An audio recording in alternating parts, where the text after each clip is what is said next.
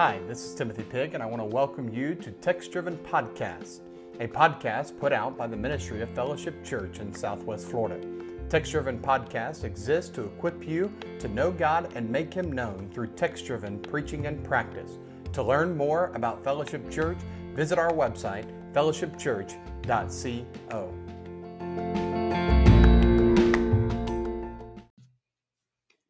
Thanks so much for joining me for another episode of the Text Driven Podcast, where our goal is to provide you with resources to help you to live a text-driven life.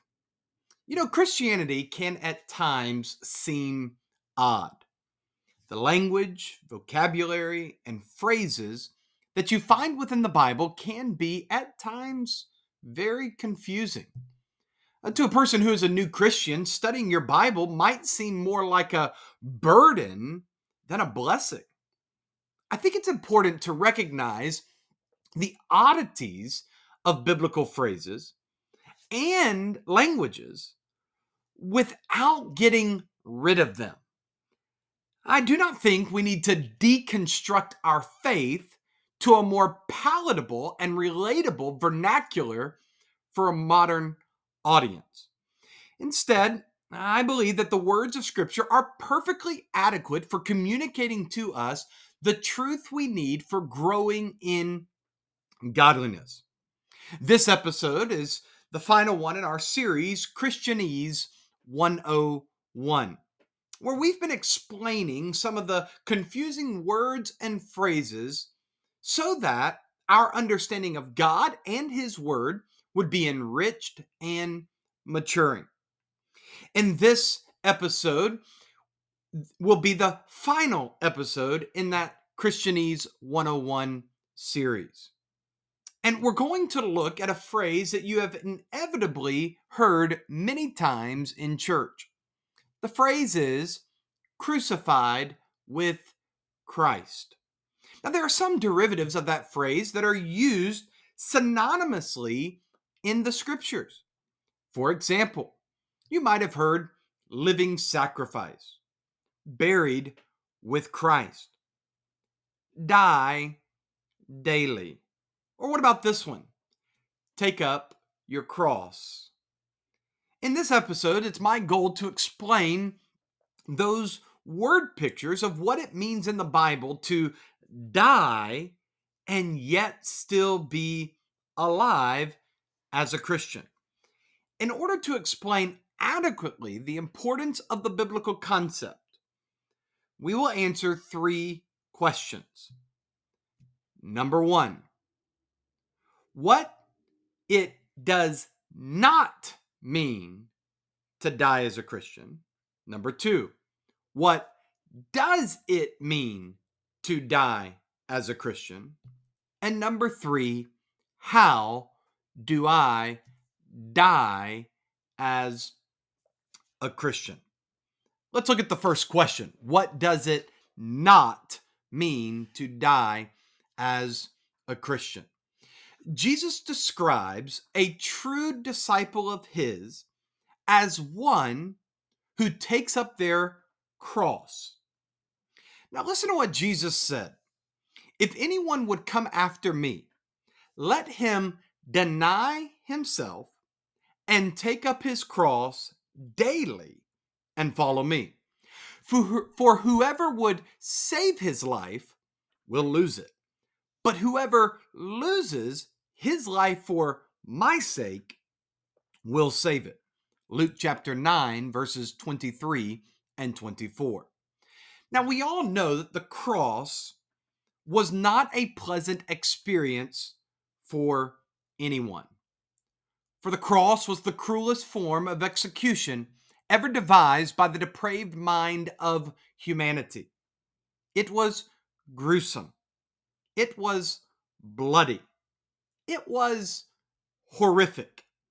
And Jesus uses the picture of a cross and says that the act of crucifixion is something that His followers are commanded to do voluntarily to themselves each day. Therefore, we need to recognize what this passage is not saying. Jesus is not in any way advocating for a form of Christian suicide. He is not saying that his followers literally need to die. Those who would think that Jesus is teaching a form of mass suicide of his followers are gravely misinformed and perverting the very words of Christ. I think it's important to note that some cult leaders have advocated for such a rendering of these passages, and many misguided souls have lost their lives through believing such heresy. Additionally, we need to note that Jesus is not advocating for a form of Christian self-inflicted harm. Jesus is not saying that his followers need to inflict pain upon themselves in order to be one of his followers. Again, such a reading of that passage would be a gross misrepresentation of what Jesus is saying. And I'm really amazed, though, at how many people approach the concept of crucified with Christ and take up your cross and think that they must endure some type of harm in order to maintain God's favor. For instance, I have counseled with several people that believe that they have to endure hardship in order to earn back God's love and remove their guilt from sin. And I want to make it abundantly clear. Listen carefully. The death of Christ was fully sufficient before God the Father to remove the guilty verdict of your sin. Let me say that again. The death of Christ was fully sufficient in paying before God the debt that you owed, and thus removed the guilty verdict of your sin. God does not send you into a prisoner rehabilitation program with hard hours of community service to keep you in good standing with him. His grace, mercy, and love are an overflowing fountain upon you if you are a Christian. So what does it mean to die as a Christian? If we are not to understand crucified with Christ or take up our cross in a literal sense leading to physical death, and we are not to understand it in a self-inflicted form of purgatory to earn God's favor, then what does it mean to die as a Christian? Well, in order to answer this question, we need to understand a principle of biblical Christianity. Now, here's the principle: already and not yet. The already and not yet principle is the idea that your soul is already redeemed, but your mind, will, body, and emotions are not yet glorified. See, at the point of salvation, our soul is secured by the Spirit, and we are, in a real sense, as Paul says in Ephesians 2:6, seated with Christ in the heavenly places. However, we remain in a daily struggle against sin. Now, I want you to notice the term that I just used. I said that we are in a daily struggle. Prior to salvation, you were unable to struggle and wrestle with sin. For by our very nature, we were children of wrath. We craved, desired, and acted from a disposition of sin. Just quite frankly, we were sinners. But now the Bible teaches in Christ we are a new creation. 2 Corinthians 5:17. So though we are a new creation, here's the struggle. We still have the same body, mind, will, and emotions. However, the difference is that by God's Spirit, we can now resist sin. So while our mind, will, emotions, and body are not fully glorified, they are, though, being daily sanctified. Now we live in the hope that through the work of the Spirit, we will be glorified, which means that our entire being will be without any struggle of sin. And we will be able to worship God rightly without any struggle with sin. So let's take our new already and not yet principle and let's apply it to our thinking about the phrase crucified with Christ and take up our cross. To die daily as a Christian means that we are saying no to any desire of sin, and by consequence, we are now consciously saying yes to desiring God. We are, in essence, putting to death our desires for sinful things and letting the Spirit of God rule in our lives.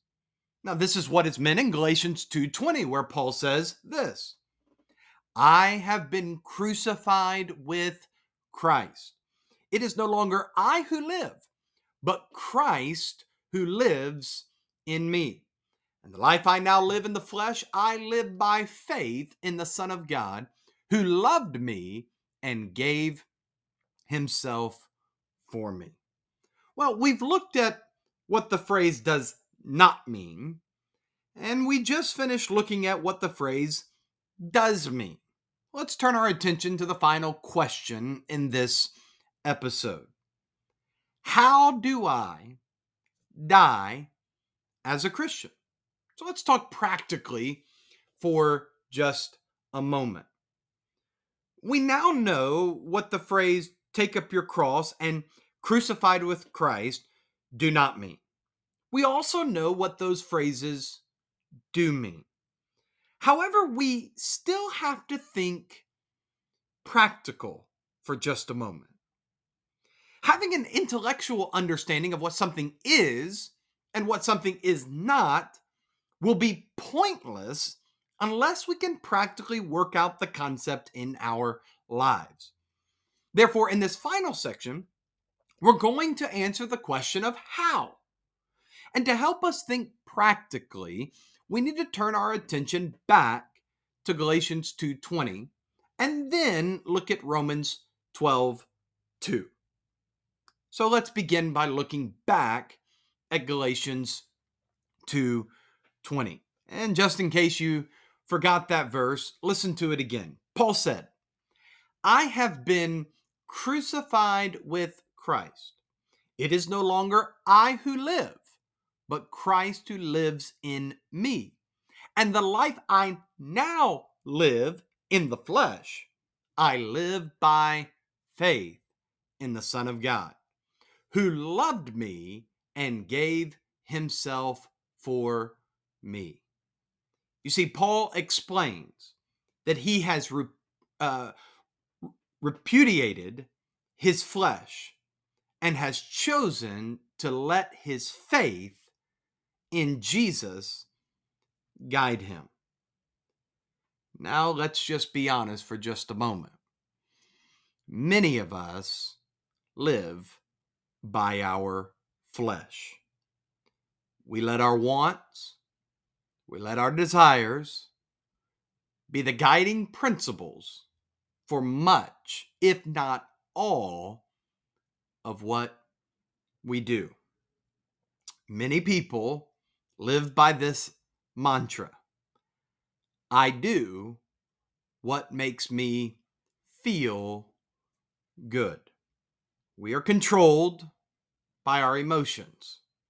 We are controlled by our circumstances. We live by our cravings, by our desires, by our dreams, and by our wants. And Paul, in Galatians 2:20, says, no to that kind of life. For the Christian life, listen carefully, for the Christian life is a life not lived through your wants and desires and feelings. The Christian life is a life that is lived by faith. Consider what Paul said to the Romans. In Romans 1:17, he says, the righteous shall live by faith. So if you would classify yourself as one who is a Christian, if you would classify yourself as one who has been born again, as one who is a disciple of Christ, a follower of Jesus, then your method for living your life is by faith. The Christian life is a life of faith. And a life of faith entrusts to God everything. We entrust to God our marriage, our family, our desires, our feelings, our education, our money, our time, our talents, our stuff, our hobbies, our vacations. A life of faith is letting go and letting God be in control. Now, let's be honest. It takes a lot to let go of your life and turn it over to someone else. But let me ease your anxieties about living by faith. Let's look at what Paul reminds us again in Galatians 2:20. For Paul reminds us that the person who we are giving our life to, who we are entrusting it to, is the Son of God, Jesus. And just in case we forgot, Jesus loves us and he gave his life for us. You see, if I'm going to entrust my life to someone, I can think of no one more trustworthy than Jesus. For he loves me and he has died for me. A second verse that we need to consider practically is Romans 12:2. Paul said to the Romans, do not be conformed to this world, but be transformed by the renewal of your mind. See, Paul gave the Romans and us two commands. Number one, do not be conformed. And number two, be transformed. And these two commands are how we practically take up our cross. So let me ask you a question. Who is your greatest influence? If you have not learned by now, the world tries to influence you away from God. All the advertisements, all the propaganda, all the commentary on the news, all the shows and the movies are not meant to bring you closer to God. Instead, they are all meant to take you away from God. And Paul encourages us to not allow the world to conform us to their agenda and thinking. Paul tells us that the way we do not allow the world to conform us to their agenda is through transformation. That's the second command, be transformed. Now, the term he uses is where we get our English word metamorphosis. A caterpillar that turns into a butterfly undergoes that process that we know in science as metamorphosis. All that the caterpillar needed to be a butterfly was in him the entire time. Now, think about what this means for our discussion. Transformation is about the Spirit who is inside of us, God's Spirit who is inside of us, being displayed on the outside of us. To be transformed is to let the Spirit form all of our words, our actions, and our thoughts. It is to let the Spirit control our mind, will, emotions, and body. It is to be directed in totality by the Spirit of God. And this transformation can only occur if we take up our cross and follow Jesus. We have to die daily in order for the Spirit to live out of us. So let me encourage you to start every day in submission to the Spirit of God. Let Jesus rule and reign in your life. Let him guide you. Let him lead you. And I promise you, if you do that, then you will be well on your way to living a text-driven life. Thanks so much for listening to this episode of the Text-Driven Podcast. For more resources like this one, go to our website, www.textdriven.org. If you're ever in the Southwest Florida area, I'd love to invite you to be with us at Fellowship Church on the Lord's Day. You can find the times and locations for our worship services on our website, www.fellowshipchurch.co. Until next time, know that we're praying for you to live a text-driven life. God bless.